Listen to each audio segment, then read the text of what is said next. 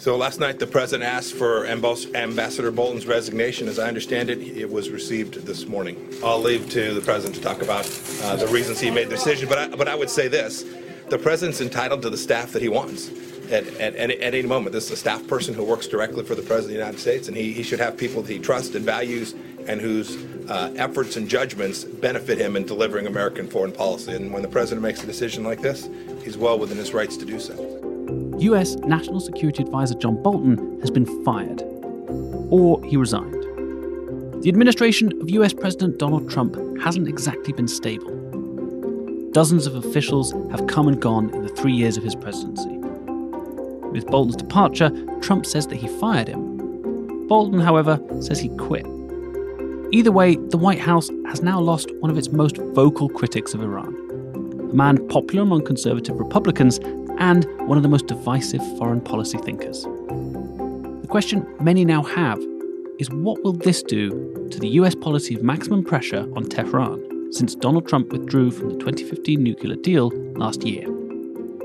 Neither Iran nor any other hostile actor should mistake U.S. prudence and discretion for weakness. No one has granted them a hunting license in the Middle East. Iran can never have nuclear weapons, not against the USA and not against the world. This is Beyond the Headlines. I'm James Haynes-Young, and this week we're talking about the departure of John Bolton, looking at the career of one of America's most vocal hawks and asking how much of America's policy did this man shape during 17 months as National Security Advisor. When I interviewed Bolton in May, he was quiet, soft-spoken, but clearly not a man to be underestimated. To every question, he delivered a seemingly instantaneous but considered answer. He never hesitated nor reached for a turn of phrase. But he was never personable. He remained aloof and detached. He was dry, with little time for pleasantries. As soon as he'd finished speaking, on the dot of the 15-minute allotted time, he stood, walked out, and was gone without acknowledgement. This encounter tallies with all the accounts from colleagues over the years who have described him as abrasive and combative, one who goes against the grain of almost every institution in which he's worked. Indeed, his departure doesn't seem to have been lamented by Secretary of State Mike Pompeo, who looked jubilant at a press briefing after the president broke the news. But let's look back at John Bolton's ascent to prominence. He was born in 1948 in a working-class neighbourhood of Baltimore, to a firefighter and a stay-at-home mum, neither of whom finished high school. By contrast, the son of Virginia and Edward Bolton attended Yale, graduated law school, and worked at the top of Republican administrations for decades. By all accounts, Bolton is an immensely intelligent figure. He's able to read, process, and regurgitate reams of text, complex briefing documents, and entire treaties. In a New Yorker profile of Bolton earlier this year, a US diplomat recounted asking about Somalia, to which Bolton replied by quoting verbatim from a memo written during the Reagan administration some 20 years before. As he spoke, the diplomat recounted his eyes moved from left to right, as though he was reading the physical document. Bolton has seemingly always been a staunch conservative. In his 20s, he worked on the campaign of the divisive Republican candidate Barry Goldwater. His slogan, "Battle the Eastern Establishment." It's not so far from Trump's own drain the swamp criticism of Washington. But for many of us, Bolton came into view after 9/11. A few months before the attacks, Bolton was appointed US Undersecretary of State for Arms Control and International Security Affairs. Bolton was a fervent proponent of a military response to the attacks. He undertook a public crusade against America's enemies, real and imagined. He accused Cuba of using help from Libya and Iran to develop biological weapons to attack America. Syria and Iraq, of course, were on his list of rogue nations, as was North Korea and Iran. But Bolton wasn't just marching to the prevailing tune of the White House and of the country in the wake of 9/11.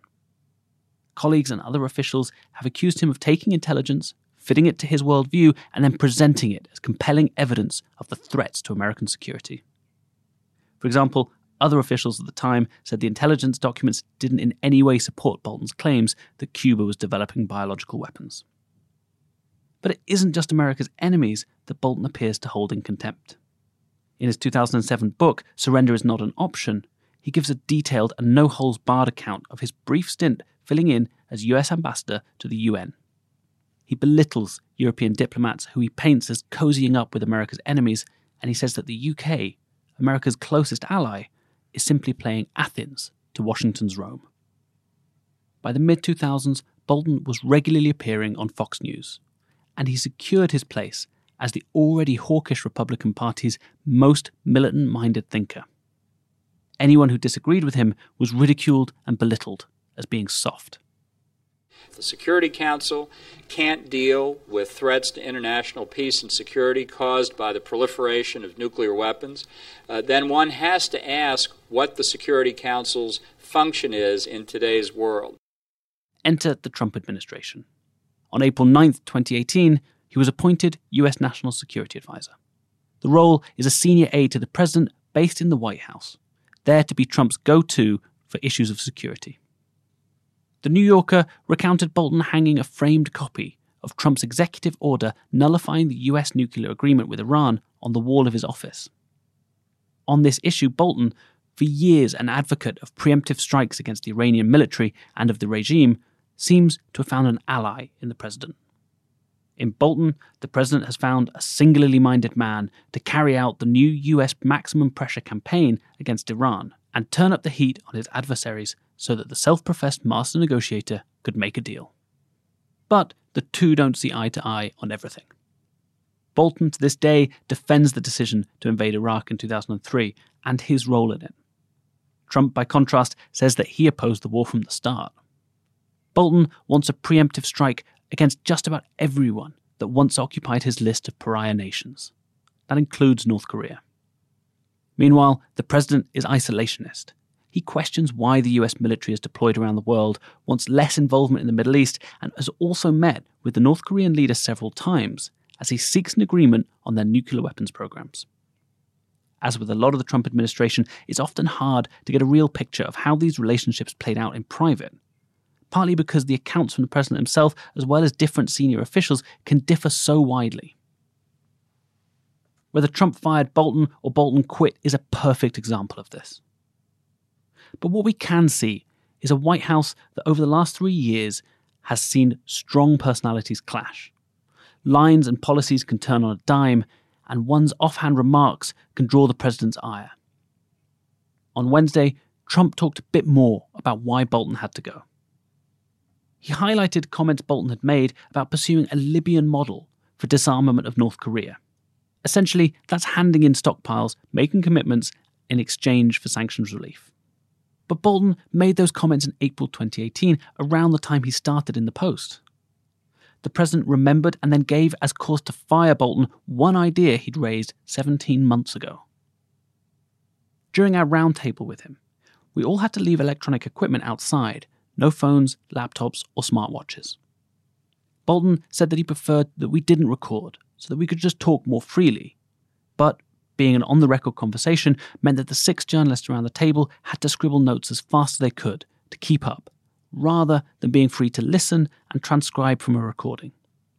I still have my suspicions that the real reason was that so none of us had a recording if he questioned anything we wrote. If Trump read and didn't like any of the comments, Bolton could just deny he ever said them. When asked about leaks and controversies in the White House during the interview, Bolton was clear. He said, did not discuss internal matters with the press. My view of all this gossip column-style reporting is summed up by the old saying from Central Asia, the dog barks and the caravan moves on, he said. Only, since he's left, several White House officials have told the press that they didn't just suspect that he was the source of a lot of stories about the administration, but was in fact a prolific leaker. But that, in itself, might not be so strange for Bolton. If he did leak, they might not have even been the truth. In a 2010 interview with Fox News, Bolton spoke at length about how he would happily lie to the media if he felt he needed to. If I had to say something I knew was false to protect national security, I would, he said unequivocally. So, now he's gone. Will Trump suddenly change course on Iran? Will we see a North Korean-style summit between President Donald Trump and Hassan Rouhani? Well, probably not is the answer that most of the people I've been speaking to have. But it's possible that his departure will lead to slight changes. The Daily Beast reported on Thursday that Trump was flirting with the idea of backing a French proposal to offer Iran $15 billion in credit in order to keep its commitments to the 2015 nuclear deal. The US administration had initially ruled this out. There's also a lot of talk, despite Iranian reticence, about whether Trump and Rouhani will meet during the UN General Assembly at the end of September. Reports suggest that one of the last major issues that the President and Bolton had was over this proposal. Earlier this week, I spoke with Douglas Silliman, who until February was US ambassador to Iraq. He has since taken up the post as president of the Arab Gulf States Institute in Washington. During his posting in Iraq, he came into contact with Bolton regularly. I don't think anything is really going to change with regard to U.S. policy, even U.S.-Iranian policy. Bolton, this administration has a multiplicity of views at senior levels, and you often have the president, the national security advisor, the vice president, the secretary of state, the secretary of defense, the secretary of energy, working on the same problem from entirely different angles, and frankly not coordinating their positions particularly well. Ambassador Silliman was also quick to point out that Iran is just one of the many issues where Bolton and Trump disagreed. I think it's difficult to answer a question about John Bolton's departure simply from the lens of the Middle East. There also seem to have been disagreements about Venezuela and a variety of different policy disagreements between Israel-Palestine, in Syria, not so much on Iraq, but certainly on Iran, there were differences of opinion. So I don't think you should isolate Iran as the reason for Bolton's departure. I think it had more to do with Bolton's relationship with the president, and that has generally been the cause of departures of senior people, not necessarily policy disagreements, but disagreements in personality and management and leadership style. I also caught up with Joyce Karam, the National's Washington correspondent, to get her view on Bolton's departure. I think there are two dimensions here. Definitely, not achieving what he had hoped for in Venezuela helped undermine him. But at the same time, it's not like this is President Bolton. He was a national security advisor, and the big decisions were made by the president. So in a sense, while this could allow more room for softer, less hawkish policies, at the same time, it wasn't Bolton that was setting the agenda.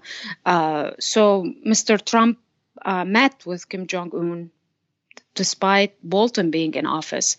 Zalmay Khalilzad held 9 rounds of talks with the Taliban in Doha despite Bolton not liking that.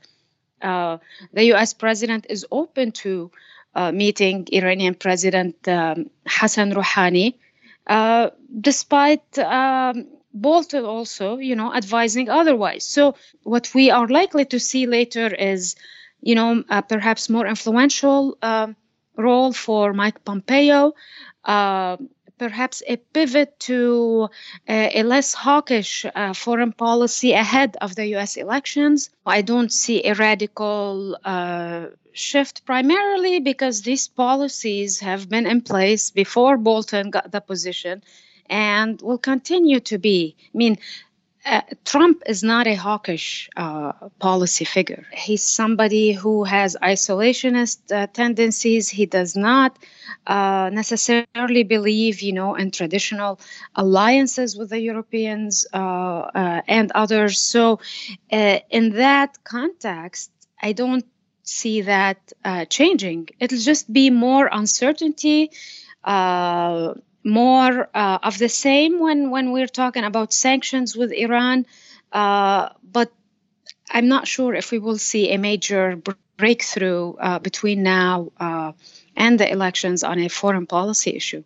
Joyce also pointed out that Trump shouldn't have had any buyer's remorse when it came to Bolton. The man has been steadfast in his policy view for decades and has a well-known working style. She points to his clashes when working under President George W. Bush, as well as more recently with James Mattis when he was Trump's Secretary of Defense. So, what's next for Bolton? Well, he hasn't exactly left quietly. He's already denied the White House account of his exit, and will very likely return to regular appearances on TV. So there's possibly more to come on this. Trump should have known before hiring him, and I'm sure he knew that this is not exactly, a smooth policy guy. He had clashed in the past when he was in the Bush administration, with Colin Powell. He had his fights with Mattis. So in that sense, I think Trump knew beforehand the persona that he was bringing into that position. Having said that, that's the more reason that it's not expected that Bolton would just leave the political scene smoothly. He's a very slick operator. He has his base. A lot of people support him. And he has long history and very big network within the Republican Party. So how this will play out within the establishment, we know now that Mr. Bolton was working to undermine the administration through leaks to the media. He knows a lot about the Trump administration. He was an insider. So we should expect to hear more about his time there. Like him or loathe him, Bolton has the backing of quite a number of important Republicans. While the party has largely fallen in line behind the president that they once criticised when he launched the campaign, could the loss of someone with Bolton's profile damage this relationship? I do think that these divides are already there. And to his credit, Bolton was someone who was able to talk to Congress, who was able to relay the administration's message, whether it's to Republicans or Democrats. I mean, this is a bureaucrat who knows the government so well. Without him there, and it depends who his successor will be, that channel with Congress could suffer. And some fear that he sort of balanced Mr. Trump's extreme instincts. So with him gone, we'll have to wait and see who his successor will be. That aspect of moderation, and it's crazy to have moderation and Bolton in the same sentence, but that could be one liability for the administration. But where does this leave America on Iran?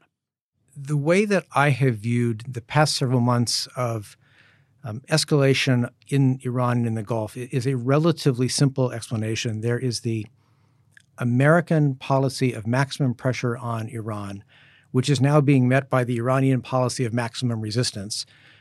There are a lot of parallels or mirror images in the words used. I've heard Qasem Soleimani and others in Tehran essentially parrot some of the language that was first used by the American administration a few months ago. What has been clear to me throughout this is that neither President Trump nor the Iranian leadership want an all-out military confrontation. So what we saw, especially 2 to 3 months ago, the beginning of the summer, was a ramping up of deniable Iranian attacks, deniable Iranian pressure, using proxies, using the Revolutionary Guard Corps Navy in the Arabian Sea, in the Strait of Hormuz, seems to me to put pressure on not necessarily the United States, but on the UAE, potentially on Saudi Arabia, other oil suppliers, to then use their influence with the United States to try to come to the table. This has been in the form of attacks on tankers, more and more drones fired by Iran-backed rebels in Yemen at Saudi Arabia, and even a rocket fired from Iraq towards the kingdom as well. It's curious, some of the pinpricks, some of the Houthi drone attacks, one from Iraq, most from Yemen against small but civilian facilities in Saudi Arabia.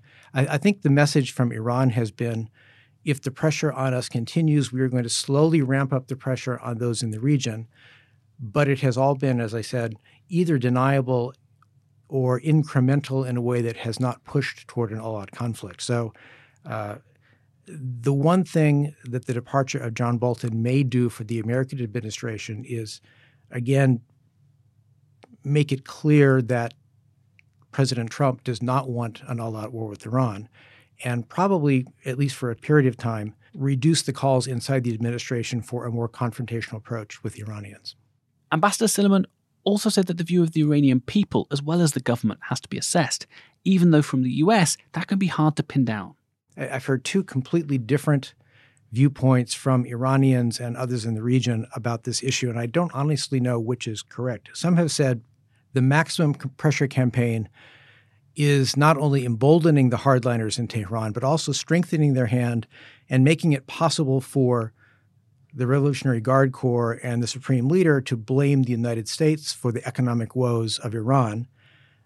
I've also heard, I had dinner with some Iranian friends a couple of weeks ago who said, that's hogwash. Everybody knows what the problem is in Tehran. We're all keeping our heads down, but we don't like these guys and we hope that they will eventually go. We're not blaming the United States for the economic difficulties, we're blaming the government and especially the hardliners. I'm not sure that these can both be true, but they may both be true to some degree.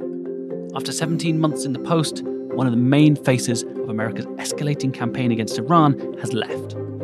But with an administration that largely holds the same view of Tehran's policies, we're unlikely to see a major shift in approach. Whether Bolton becomes a vocal critic of the Trump administration is yet to be seen. If that is the case, I'm sure we'll see more tweets from the president about yet another former employee. Thanks this week to Ambassador Douglas Silliman in the studio here in Abu Dhabi, as well as Joyce Karam on the phone from Washington. This was Beyond the Headlines. I'm James Haynes Young. Hit the subscribe button in your podcast app to get all the latest episodes. We were produced this week by Aisha Khan and Arthur Edison, with assistance from Hannah Finnerty.